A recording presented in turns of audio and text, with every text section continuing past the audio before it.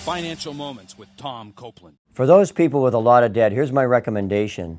Learn God's Word on finances. Most Christians violate biblical financial principles unknowingly. For example, Easy Credit today encourages people to use debt freely. However, God's directive is to use as little debt as possible and to pay it off as quick as possible and be content with His provision. Luke 3:14 says, "Be content with your pay."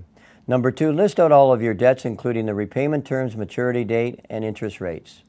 Number 3, implement a budget to ensure that you spend less than you earn and you have a surplus to pay down debt and save for future needs. In the parable of the tower, Christ admonished us to plan ahead.